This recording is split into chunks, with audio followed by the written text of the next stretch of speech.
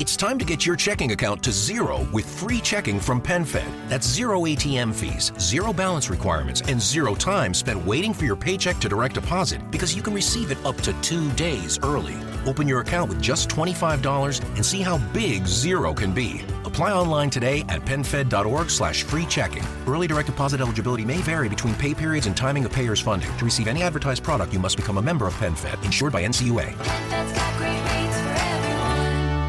Welcome to the Stranded Technologies podcast.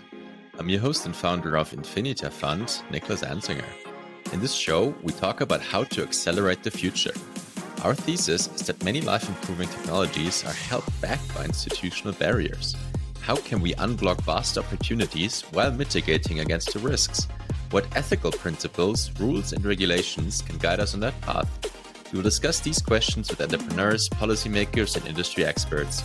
If you enjoy the show, please give us 5 stars and visit us at infinitafund.com to join the community.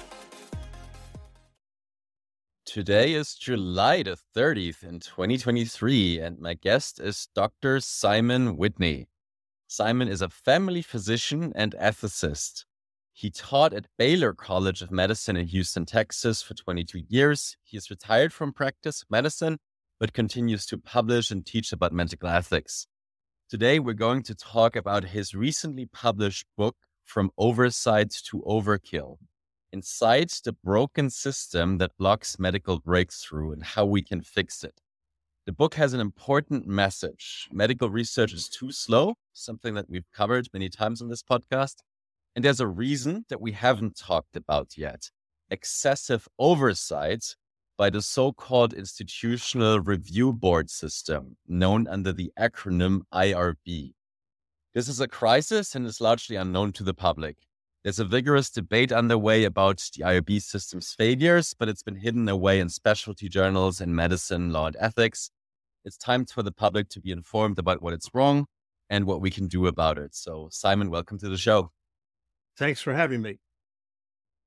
Wonderful. Simon, how did you get into this topic of IRBs that might be a bit obscure to the general listener? It's obscure to almost everybody. I've never met somebody who's heard of an IRB in spontaneous life. Well, I got into the topic because as a law student at Stanford, I wanted to send a survey to doctors about their opinions about physician-assisted suicide. Did they think it was should be legal, or should it stay illegal? Was it moral or not? Would they involve themselves if it were legal? Things like that. And my law school advisor said, "Oh, well, you're going to need to get IRB approval for that." And I said, "What is an IRB and why would I need approval?"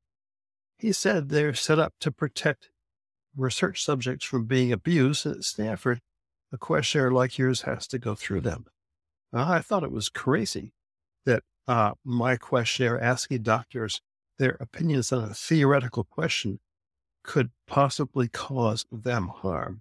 But the IRB firmly backed up my advisor and said, yes, we need to review not only your method and your questionnaire and your consent process, but if you want to change a single question in your questionnaire, we have to review that change as well.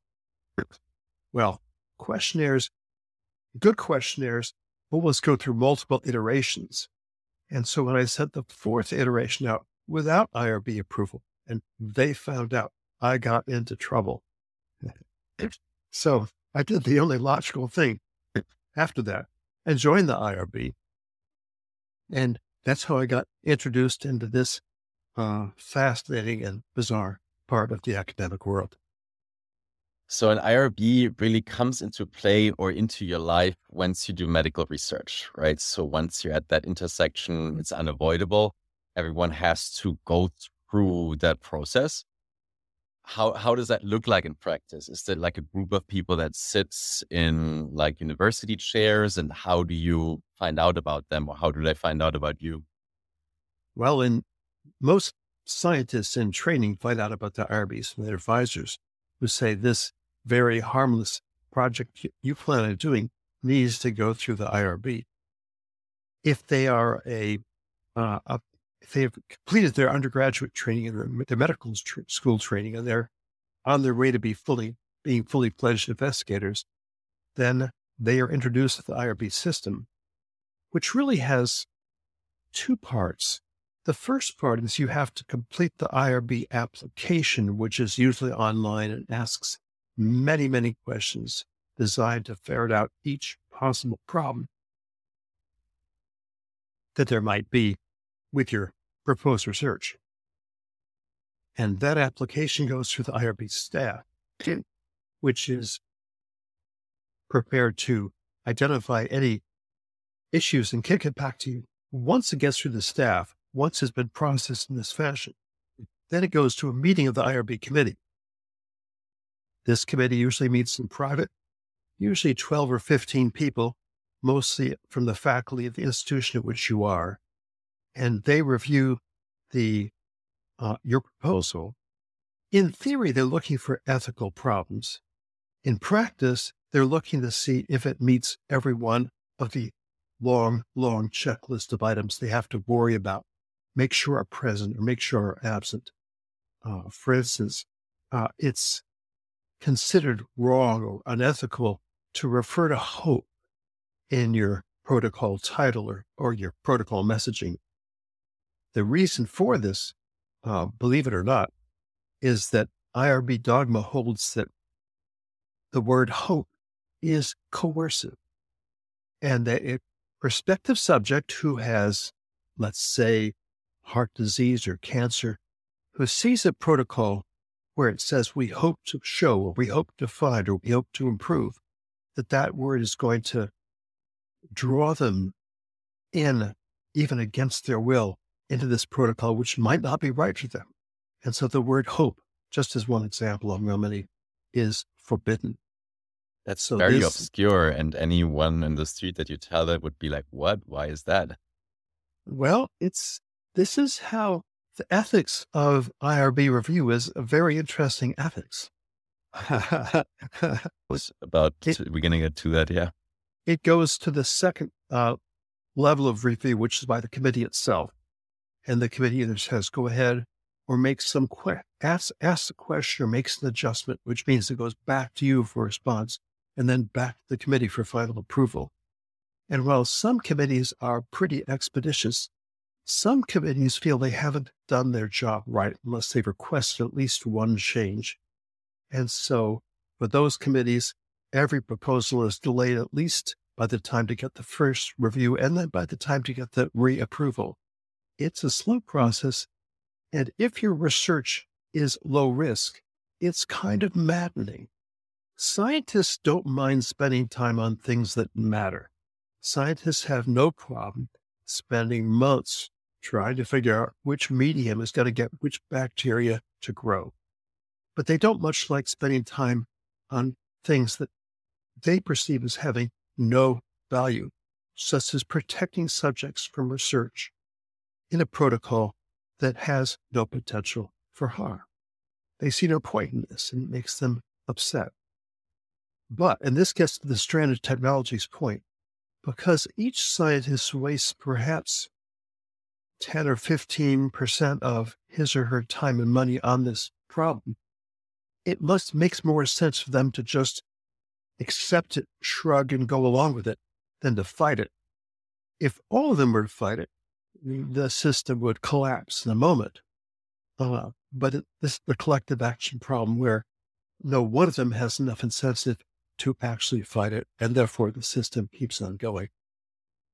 Yeah, there's many things that recur when it comes to stranded technologies. So when I hear this, and I'm a nerd about regulations myself, I hear the guilty until proven innocent idea, right? So yes. It's not like innocent until proven guilty, right? So you have to prove to someone, and this is, strange. And other things, I'm also reminded of, I have a professional background in questionnaire design. And yeah, for like market research and consumer insights, public opinions, but also a bit of pharma here and there, right? So it can be very technical. And even among professional circles, it's really, really hard to design good questionnaires, and especially if there's many cooks that stir the soup, right? And when you have many people review questionnaires, that aren't equally capable of like clear thinking or trained in like good practices of questionnaire design, it creates a whole mess that makes something for a very user unfriendly experience in the end. And just the design of what you get out of it very incomprehensible or incohesive. But the general listener, when they hear a policy or an institution like an IRB, they're introduced by its intent, right? So IRBs are there to ensure patients and are treated ethically. And people then usually assuming that that's the case, right? They have this kind of trust and authority.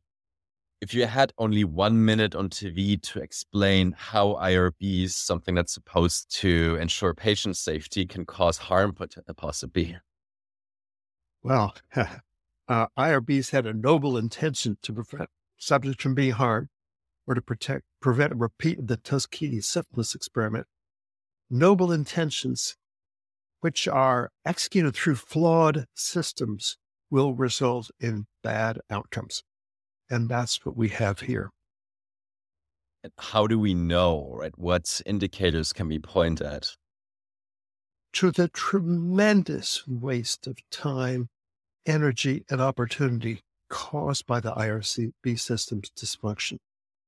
You mentioned the police state earlier, and IRBs were set up kind of as a police organization to police doctors or researchers who were trying to do medical research. And this concept that crime will be rampant within your field is essential to police departments everywhere. If there was no crime in a little city, pretty soon the police department would be finding itself getting less funding from the mayor because we have the police for a reason.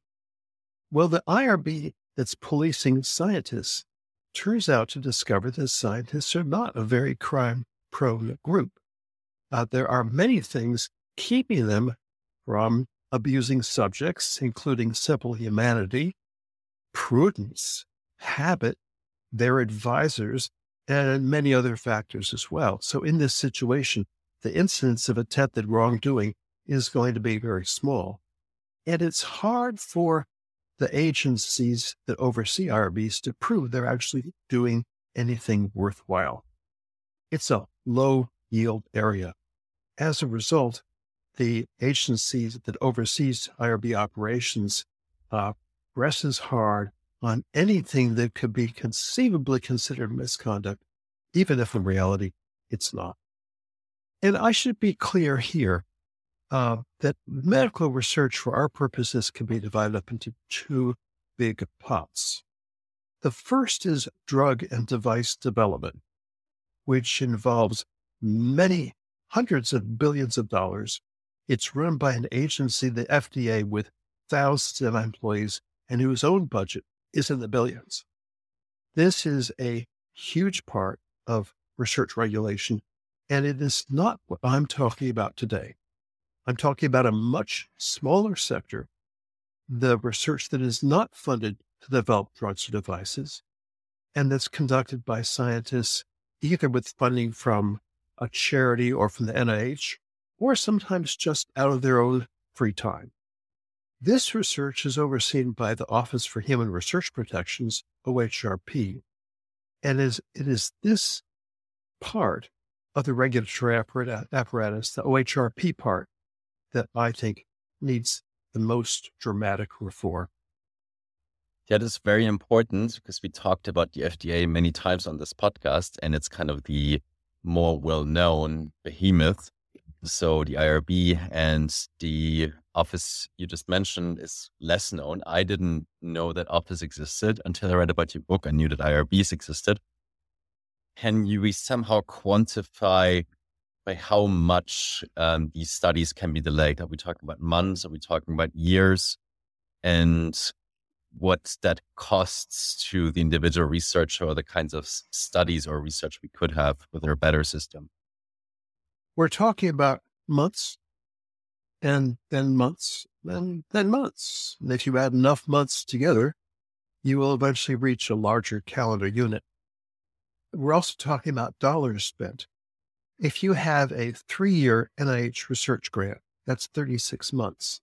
If it takes 3 months to get the IRB process up and rolling, you've had 3 months in which you were funded, but in which you could not do anything because you haven't got IRB approval yet. If it takes 4 months, or if there's a delay later to get IRB reapproval, then it takes more time. This is the kind of thing that makes scientists mad. And occasionally one of them will speak out. My favorite is Fred Coe. Frederick Coe was a nephrologist, a kidney specialist in Chicago. And he wrote a wonderful, if scathing essay about how hard he has to work to get IRB approval to study the proteins in urine that is left behind by his clinic patient at the end of the day. He has beakers of urine sitting around in his laptops, and he can either throw them down the drain or look at the proteins they have, which helps him figure out why some people get kidney stones and why some people don't. But in order to save this urine from the toilet, he has to go through a rather elaborate process, which he spells out with, it's funny, but it's also horrifying because kidney stones are a very serious problem. People end up in the emergency room screaming in pain. And some of those people become addicted to pain medication who were not previously. It's one of the pathways to addiction. And so if we have better kidney stone treatments, it would help society on many levels.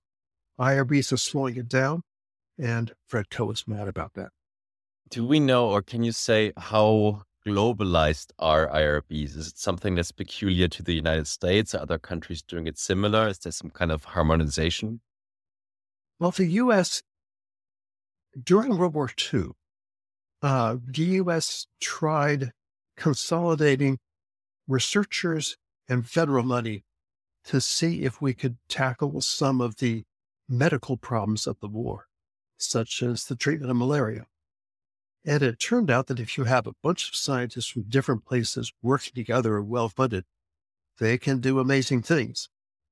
When the war ended, the U.S. continued its habit of funding medical research generously. And this generous funding resulted in a tremendous boom in biomedical innovation. It was wonderful. And this largesse was not limited to the United States. Some U.S. funding went to collaborators abroad, but it went with a catch, with a string attached. And that was, they had to have an IRB system too. And so wherever U.S. research dollars went, it took with it this uninvited stepchild, the IRB system. So almost every English-speaking country that does research has IRBs, and so do many others. When I've talked with people in France, they have the same system and the same difficulties. Not every country has the same system. China has a system which has similar names, but is run very differently. And I think if the U.S. system grinds to a complete halt, the Chinese will not feel any compunction about stepping around us and moving down the path ahead of us. Let's talk a bit about why we have IRBs, how they came about. So medical research or medical experimentation has a dark history. Which episodes, in your view, best encapsulate the ethical challenges of research and experimentation? There's a smaller one and a larger one.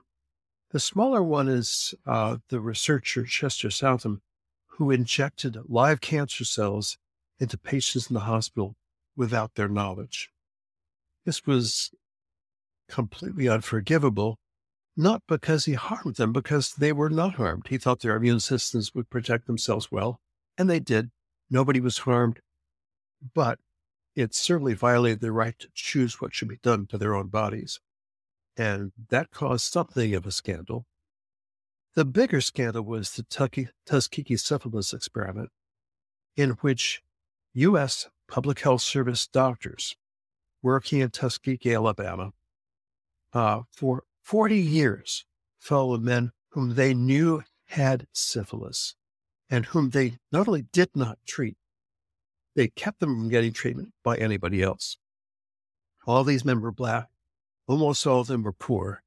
These were men who lived on the barest margins of life, and the federal government's actions worsened their suffering.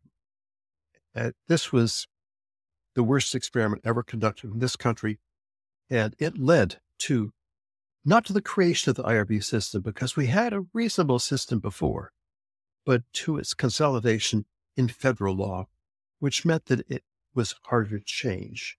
And so many of the problems we have today stem from the law that was passed back then in 1974. Yeah, there's several themes also recurring with many other episodes where we talked about regulation in different areas, and there's remarkable similarities, right? So one is that it's big public disasters that cause kind of a regulatory change. And the other is sort of from flexibility to hard coding something into law, right? So before you said there was a better system. Maybe you can describe that a bit? Well, after the cancer cell injection and other experiments like it, the NIH set up a system requiring public health service, that is NIH-funded researchers, to have their work reviewed by an IRB. That was in 1966. And that was a reasonable system, and it recognized that what IRBs need to do is balance two competing considerations. On the one hand, you don't want to abuse or harm subjects. On the other hand, research that is not harmful should be allowed to proceed without delay. And so you have these competing considerations of the subject and society. I should be very clear that it's not a zero-sum game. If the subject would be harmed by research, no matter how important it is, we shouldn't do it. I'm not proposing that we can kill a few people and it'll save thousands more. No. But if it's a question of whether or not reviewing somebody's medical records or studying their discarded urine would be helpful, the harm to the subject is either theoretical, hypothetical, non-existent. In that case, the research ought to go ahead. You shouldn't slow it down with these cumbersome procedures. So we're looking for that balance. And the early IRBs tried to strike that balance. But once it became established in federal law, that was where the problems began.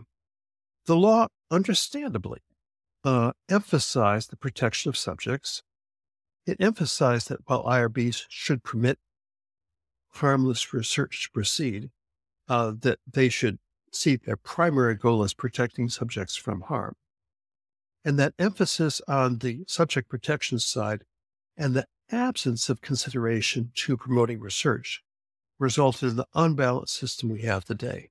Because if you cannot do too much to protect subjects, then the door is open to the kind of research that we have: cumbersome, slow, expensive, and ultimately costly in terms of human life and suffering. There was an episode in the book that seemed like from another era, just in its strangeness. Who was Nicholas Sen?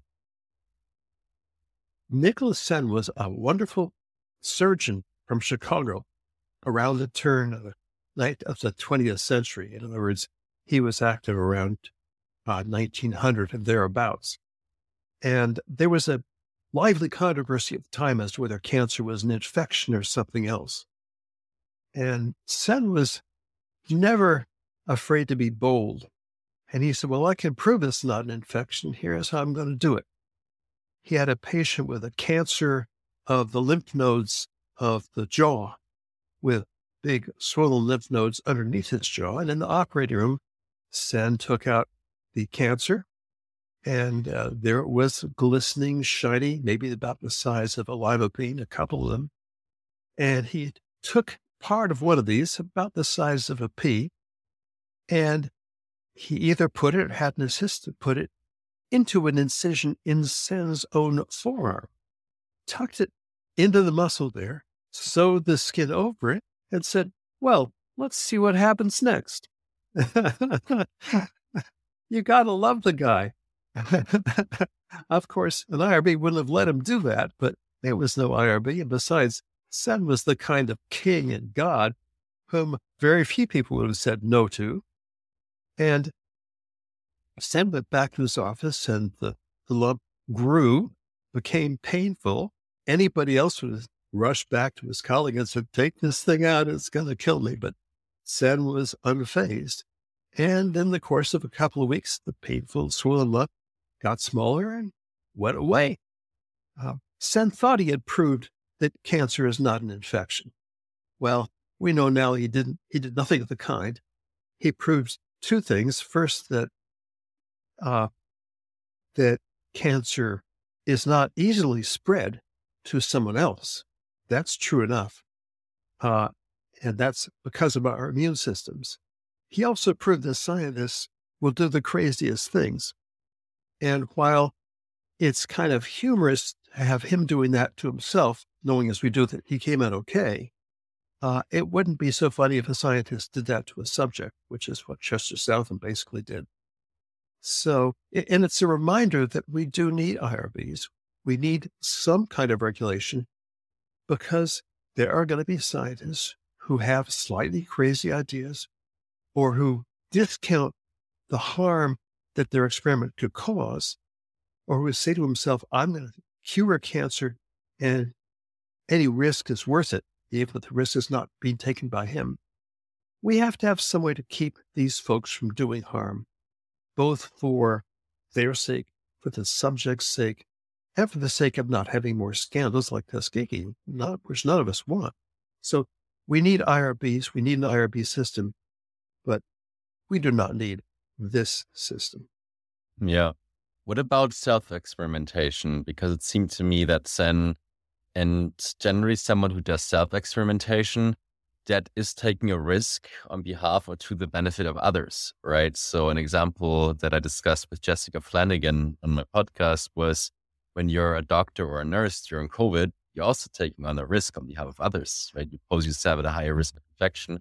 So why shouldn't you be allowed to do experiment with your own body that you, by definition, consent to do research that can benefit the public?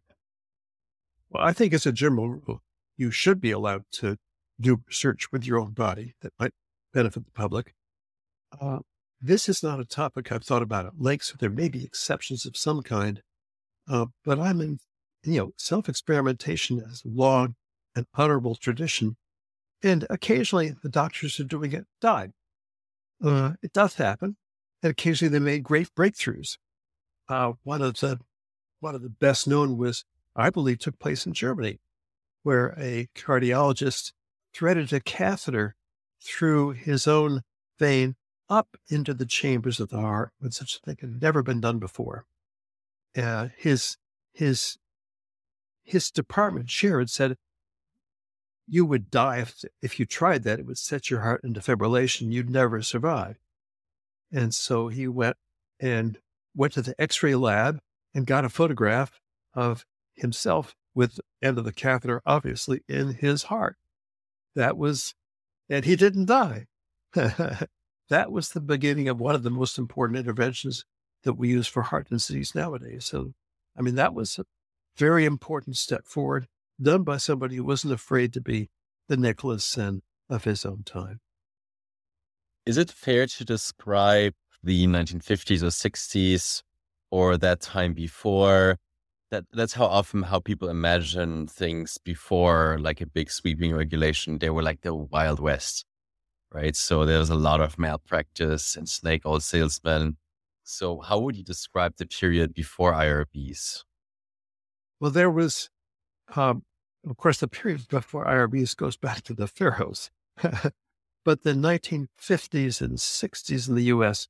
were a time of tremendous medical breakthroughs. One of the big ones was the polio salk vaccine. And that vaccine was field tested in the 1954, I think it was, trials. And I was a subject in that experiment. My parents got a note saying, "We'd like Simon to become a polio pioneer." and to test this important vaccine. And we hope you will agree this is an important undertaking, signed below. So parental signature was required, but the parents were given no information about the possible risks of the vaccine, even though the people who developed it knew that there were some risks, and they knew that some children would be harmed. This information was not disclosed to parents. It was by today's standards, grossly unethical experiment. And you couldn't do it today. And yet, by doing it then, we have saved millions and millions of people from polio, adding regulations which fail to recognize the importance of research, fail to recognize the suffering of people who need relief from their burden of disease. It's just wrong. Oh, and by the way, I got the placebo in the polio trial. Okay. A year later, I got the real vaccine. Okay. Yeah, there's some Balaji Srinivasan once quipped, like, who has done clinical trials on the effect of these regulations, right? They're also not been tested before, even though they have a very large scale societal impact. And there's typically no process after to correct them, which is a big problem with these things. I want to get closer to how IRBs became what they are now. To get there, can you talk about who was Hans Jonas and what was his influence on that process? When the IRB system got rolling in 1966, medical ethics as a whole was in very early development. And so when the American Academy of Arts and Sciences set up a conference to discuss the ethics of medical research, they had prominent doctors, prominent lawyers, Margaret Mead, an anthropologist, and some other people, but they had no ethicists to talk about the ethics of medical research. So they found Hans Jonas, who was a refugee from Germany. Jonas had been a student of the great German philosopher Martin Heidegger, but Heidegger declared his allegiance to Hitler and to the Nazi regime. And Hans Jonas fled, and he spent much of the war fighting with a rifle in his hand against the Germans. And then after the war, he came to the New School for Social Research in New York City, and where he was a distinguished professor. So when he was asked to make some contributions to the philosophy of medical research, what was foremost in his mind were the experiments of Joseph Mengele in the Nazi concentration camps, in one of which Jonas's own mother had died. This was the kind of research he was thinking of. And of course, the recent American scandals, including the cancer cell injection experiments. And so he saw science as potentially making important breakthroughs that might benefit people, but as also a tremendous threat. And the philosophical guidelines he laid down emphasized the importance of protecting the subject from all possible harms, including dignitary harms, including harms which many subjects would not believe were harmful. So he set pathway for research ethics to be, let's say, conservative, very, very conscious of the rights of prospective subjects.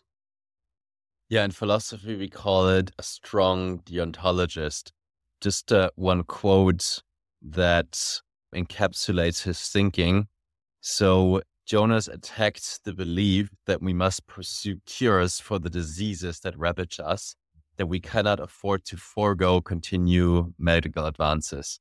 To the contrary, he wrote, we must accept what we cannot avoid, and that includes disease, suffering, and death.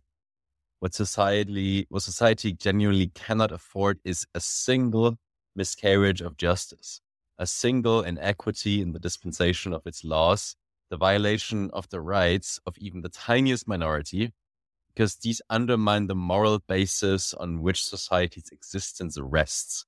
He concluded that progress is an optional goal. right? So do nothing wrong, do no harm under any cost, right? Which is strong deontologism, which is a position in philosophy that some people hold, but most people, when you tell them, oh, like, can you hurt one person, like pick them with something to like save the lives of 1 million people or like all of humanity? Yeah, I mean, probably. Right? I'm not saying that it's an easy question to answer, but most people would say there's some kind of balance, right? I mean, you shouldn't harvest one people's organs to save five. That sounds wrong. But, if you're talking about millions, so at some point there are consequentialist reasons. So I'm curious, why was that reasoning by Hans Jonas accepted and not questioned? Was it something in the bureaucratic process that the ones that adopted the law felt fit their agenda? Well, you are assuming that Hans Jonas and the other philosophers were influential. I think that the research ethics crowd was attracted to this topic because it posed interesting questions like the one you were just discussing, and they have written a great deal about it. But what we have in practice is not ethics, but pure bureaucracy. There is no ethics in the day-to-day workings of any IRB. And there really can't, because IRBs are dominated not by ethical considerations, not by thinking about deontology or consequentialism or utilitarianism. They are just thinking about staying out of trouble. And when that's your primary goal, ethics has little to contribute. It's simply not relevant. Now, ethics is very important in the IRB debate because IRBs hold themselves forth as being all about ethics. And even though that is not true, it means that scientists who question IRB are assumed to be against ethics.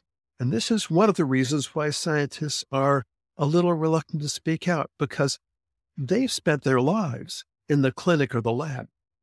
They don't really know much about ethics.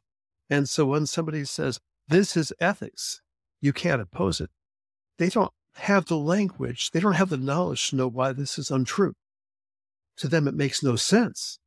They object to it, but they can't say, wait, what you're proposing is not ethics in action. It's just a regulatory system trying to cover its own ass. Which to me is shocking. As someone who has a background in philosophy and also economics, it seems to me that many scientists or doctors lack education in probabilistic thinking, which I think is like the key to understand and consume research and make decisions based on that. And then ethics, but yeah, I mean, what can you do, right? So you have no incentive. If you find in the ethics that how the policy is right now is wrong, there's nothing you can do about it. Right. So this really discourages people from studying or spending a lot of time studying a subject because there is just no point. Some people like us can find that out and write books about it. And hopefully later we can also get to some solutions. But for ordinary scientists and doctors, that just makes no sense to question that system. That's right. Can you talk a bit more about, if I get you right, then there's like two key policies that led to the system that we have today: Policy and Procedure 129 and the National Research Act. That's right. Policy Procedure 129 was the Public Health Service Directive requiring all externally funded grants to be reviewed by an IRB. That was enacted in 1966. Then in 1972, we have the Tuskegee syphilis experiment, which I should mention is actually really the United States Public Health Service syphilis experiment. Nobody calls it that, but that's its proper name. Anyhow, that was exposed in 72, and it led to hearings and the passage in 74 of the National Research Act. This act was the one that said the main goal of the system is to protect subjects. And that set the path for the descent into our current dysfunction. That descent was much accelerated around the 2000s. In 1998, Congress held hearings to see how well the OHRP's predecessor agency, OPRR, was doing at enforcing the IRB rules and at punishing institutions where IRBs were asleep at the switch. And the congressman scolded the officials who were present for not disciplining more institutions and said, seems to me like you're not doing much. Maybe you shouldn't have your government job and your nice government pension. The officials went back to their offices and suddenly discovered more than a dozen institutions which were not doing the right thing. Now, in some cases, you can make an argument that they were right. In other cases, it's much harder. There was, for instance, the institution which had defined a quorum of an IRB meeting as more than one half. And the agency said, no, that should be 1/2 plus 1. And this is not a reason to temporarily shut down all federal funding to an institution, resulting in the loss of millions of dollars per day. But that's what happened. So institutions became terrified they were going to be shut down next. Remember, we're talking about huge dollar costs, not to mention the public relations disaster being declared that your university is abusing human subjects. And so that made IRBs very risk averse. There also was the fact that over its entire existence, federal oversight, whether by this earlier agency or by OHRP, has never faulted an IRB for being too strict.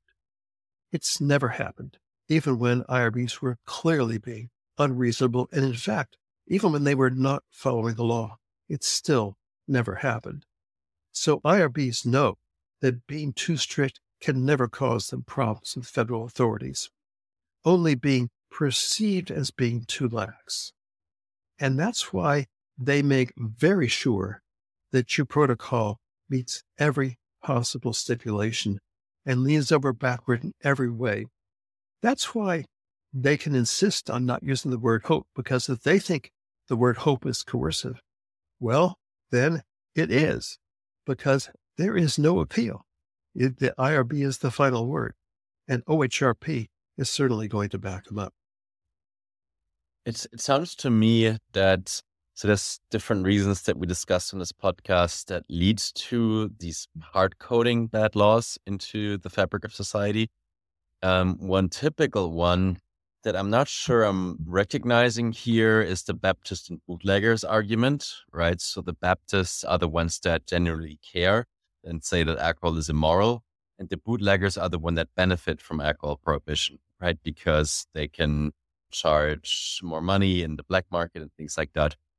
Not sure I noticed this here other than having cushy government jobs, but correct me if I'm wrong. The other thing I do notice is the action bias in case there's a public disaster, right? So the Tuskegee study, right? In which case we defaulting to like strong signaling to the public, hey, we're doing something about it. And by doing very strict measures, similar to like airport security or whatever, that is kind of a signal to say, hey, we care, right? That is then leading to this overreaction that stays persistent over time. Would you agree with that observation, or would you add anything to that? You couldn't be more right. And one of the problems here is victims of the Tuskegee syphilis experiment can be seen. We have their photographs. We have their stories. We know who they are, how they lived, and how they suffered. Victims of the IRB overregulation cannot be identified, because if 100,000 people die of heart attacks in any given year, and 1,000 of them could have been saved by better research, those thousands deaths flow into the 100,000 that couldn't have been prevented, and we'll never know them. Alex Tabarrok's an economist who talks about this in the context of FDA regulations, and he says there's an invisible graveyard of people who were killed because drugs were not made available.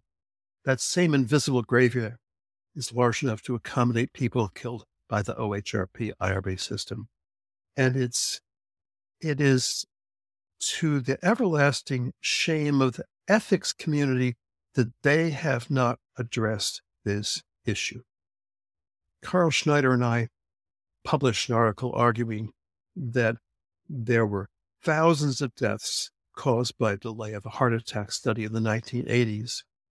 We published this in the journal General Internal Medicine, and there was very little response from the ethicist community, except for one ethicist who wrote to say, well, surely the number can't be that big. There were maybe 129 people who died as a result of the Tuskegee syphilis experiment.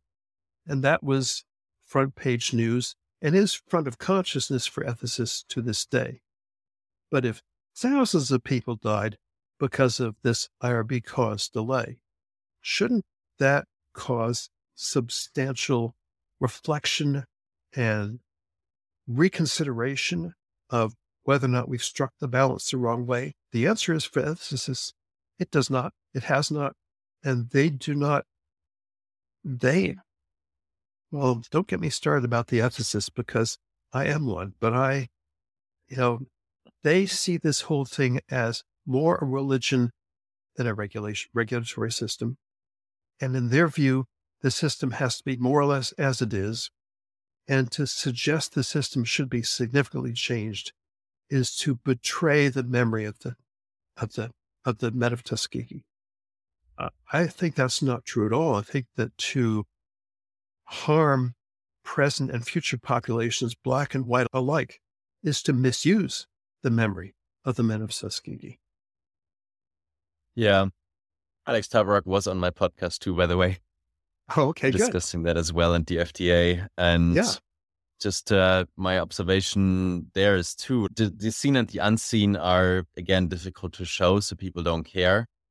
How does that make you feel when you're making that argument that is, very obviously, like, I'm pretty sure you've asked yourself the question many times, am I the one who's wrong? And is that the other ones? Am I the one not seeing something that the others are seeing? How do you feel about that?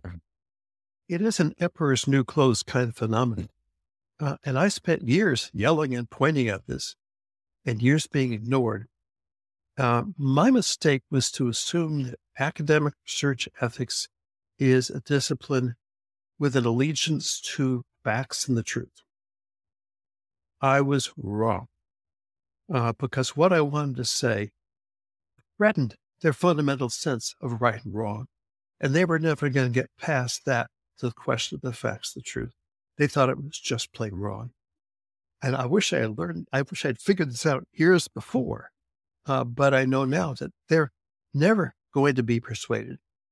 And if we're going to make a change in this regulatory system, it will be over their objections, which is how we should do it, because the system needs to be changed. That was powerful. Wow. So let's talk about solutions. What's the solution space, ranging from what are more reform ways of doing things, what are more radical things we can do? What's the menu you can offer? Well, Carl Schneider wrote a book arguing that we should abolish the IRB system and just rely on torts and other ways to prevent or remedy wrongdoing. I think that's too radical. I think we need to have a system. Scientists are human and they make mistakes. So we need to have some kind of system. And I think the kind of system that we need should be very similar to the way it was in the beginning, when there was not this heavy federal oversight, when there was not this emphasis on theoretical things like the coercive power of hope, when there were just a bunch of people sitting around in the IRB meeting room saying, does this make sense? How risky is this? Are prospective subjects going to understand what it means to do this, to do that? And then they would say either yes or no. The system we have now, instead of using that common sense approach, has become heavily bureaucratized and filled with a sense of fear. And so if we return to something very much like the original system, I think we'd be far better off. Reform would require an act of Congress, because you can't tell OHRP to behave more rationally if it has irrational incentives. and is operating under the guidance of a statute that is unbalanced. We have to have an act of Congress. And when people say to me, Congress is never going to do something, they're too divided to agree on anything, I say, well, I don't think that's true. I think there are people in Congress who would like to make something a little better. And what's more bite-sized and more apt, more open for improvement than this part of the IRB system? I don't know a single Republican who is in favor of kidney stones. I don't know a single Democrat who thinks Alzheimer's disease doesn't matter. And furthermore, because the OHRP IRB system is unknown to everybody, there are far fewer stakeholders involved. There's far less preceding publicity of all kinds to be gotten through. People have never heard about it unless they're scientists, in which case they know all about it. So I think that it wouldn't be that hard to get a Republican and a senator and a Democrat to agree this needs to be improved and to go ahead and improve it. Yeah, that's good. I like that. Like it's a more low-hanging fruit, right? So then like the FDA. It's bite-sized. It's bite-sized and it's clearly wrong. And you get a bunch of scientists to testify to how much it harms their research, harms scientists' training, and for no reason. I'm not talking about, human subject research has all kinds of fascinating ethical gray areas. What kind of research is appropriate in children? What kind of research is appropriate for people with terminal cancer? What kind of research is appropriate for people who are in institutions? These are tough areas with no easy answers. I'm not talking about any of them. I just want the system to get to get the obvious questions right and to stop coming up with ridiculous answers. Is that too much to ask? No. So here's another possible solution space. So what could we do with offshore research and clinical trials, right? So, and I'm concretely speaking about an island that's part of the country of Honduras. That's, by the way, only a 2.5-hour flight away from Houston, direct flights. And working there with a medical clinic that has an IRB, meaning, if I understand correctly, they're authorized to have oversight over these trials. So, but at the same time, we have a special economic zone with very far-reaching and deep regulatory autonomy, right? So we can we have a common law-based legal system with mandatory liability insurance for hazardous business activities. And on top of that, you kind of have voluntary regulatory options to decrease your liabilities, right? So this way you can kind of create a market for continuous improvement of existing regulations. That's kind of the idea of the system. Point being, you and I, we can go to the jurisdiction and propose a new set of regulations for how medical research is done. So what's possible and what's not possible within this system? I like the idea of a place or a number of places where research is regulated more rationally, which is what I think you're trying to explain to me. Exactly. The good thing about that is it can show that it can be done and that harms don't result. And perhaps if a small island off a small country were able to do this successfully, you might get a bigger island or maybe even an entire small country to do the same and have this virtuous regulation model be picked up on larger and larger scales. At some point, you're still going to need to bite the bullet and try to tackle the U.S. regulatory system as a whole, because you can't offshore the kind of research that's being blocked here in the U.S. to your island. One of the case studies that I talk about is the study of oxygen in very premature babies. And that required 18 neonatal intensive care units from across the United States to cooperate, because without that, they wouldn't have had enough of these tiny babies to know what helped them the best. And that's the kind of research that you have to have a big country to do. And so ultimately we have to fix the US system as well. Yeah, for sure. But what I'm kind of hoping is that we have like a major breakthrough medical innovation, and we have documented it very properly how the different, more rational approach works. And then that can be something that can receive good media attention, and then it could inspire reform proposals in the United States or in other countries. At least that's my dream. I like that. I like that. So, yeah. And unless you have dreams, they'll never come true. Exactly. So it is really possible to try these things out, and we'd love to invite you to visit us sometime. It's a really beautiful island. Maybe there's very good advice that you can give to the clinic and to the new regulatory proposals that we want to adopt there. Anything else that we didn't talk about in this context that can help us think about solutions or help us better understand what we're dealing with? The problem and the opportunity is both that the system is unknown. It's a problem because nobody knows about it. It's an opportunity because you can make a change without everybody recognizing that's obviously a bad thing. The one obstacle to change that I've noticed is what I mentioned earlier, the ethicists and others who say that any change will be a slap in the face of the memory of the men of Tuskegee who died. The answer to that is that the current system, among other things, is afraid of controversy. They're afraid, IRBs are afraid of drawing attention to their institutions for any reason, including not just subject harm, but of anybody objecting to anything anywhere. And as a result, they are particularly likely to reject research that would benefit minorities. And so we have Ruth Marcus, a nurse with the University of California at San Francisco, who wanted to study the illegal sale of single cigarettes in San Francisco's inner city. And her IRB said, no, you may not study this. They never gave her a good reason why she couldn't. There was nobody going to be harmed by having her scientists, her research associates, going into little stores, liquor stores and delis, asking for a single cigarette and seeing if they could buy it.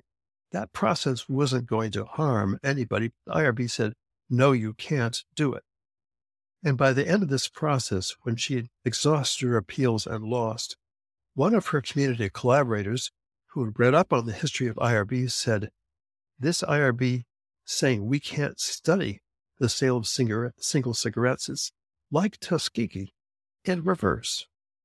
So the main argument for changing the system and for overriding the theory that this is all that's protecting minorities from abuse is that, in fact, the system is harming minorities now. Simon, how can listeners support your cause and how can they find you? They can find me through my email, swhitney, SWHITNEY at bcm.edu, which is also in my book. I'm online. I'm easy to reach. I don't get a ton of emails, so feel free to email me. What was the second question besides reaching me? What else they can do? Oh, they can complain. They can talk to their Congress, their senator, or their representative and say, what's this deal? I understand that a significant fraction of the money I donate to charitable contributions for medical research and of the taxes I pay for medical research is going to this system that isn't working very well. That seems like a waste to me. And I have gotten an inquiry from Capitol Hill about whether this might be something worth going forward. If we had a couple more Capitol Hill offices interested in change, I think we'd be looking at a decent possibility of making something happen. Fantastic. Simon, this was really a fascinating episode and deep insight into a part of the medical innovation system that I didn't know much about before finding out about your work and your book. This contains many important lessons for my work and the work that we do down in Prospera, and hopefully also for listeners that will listen to this conversation. We learned more about one really interesting case study that confirms but also adds color to some of the lessons that we were drawing so far about what's holding back regulatory innovation and what's holding back technology development from accelerating in areas that could save our lives. So thank you so much, Simon, for coming on the show. Thank you, Nicholas. It's been a pleasure.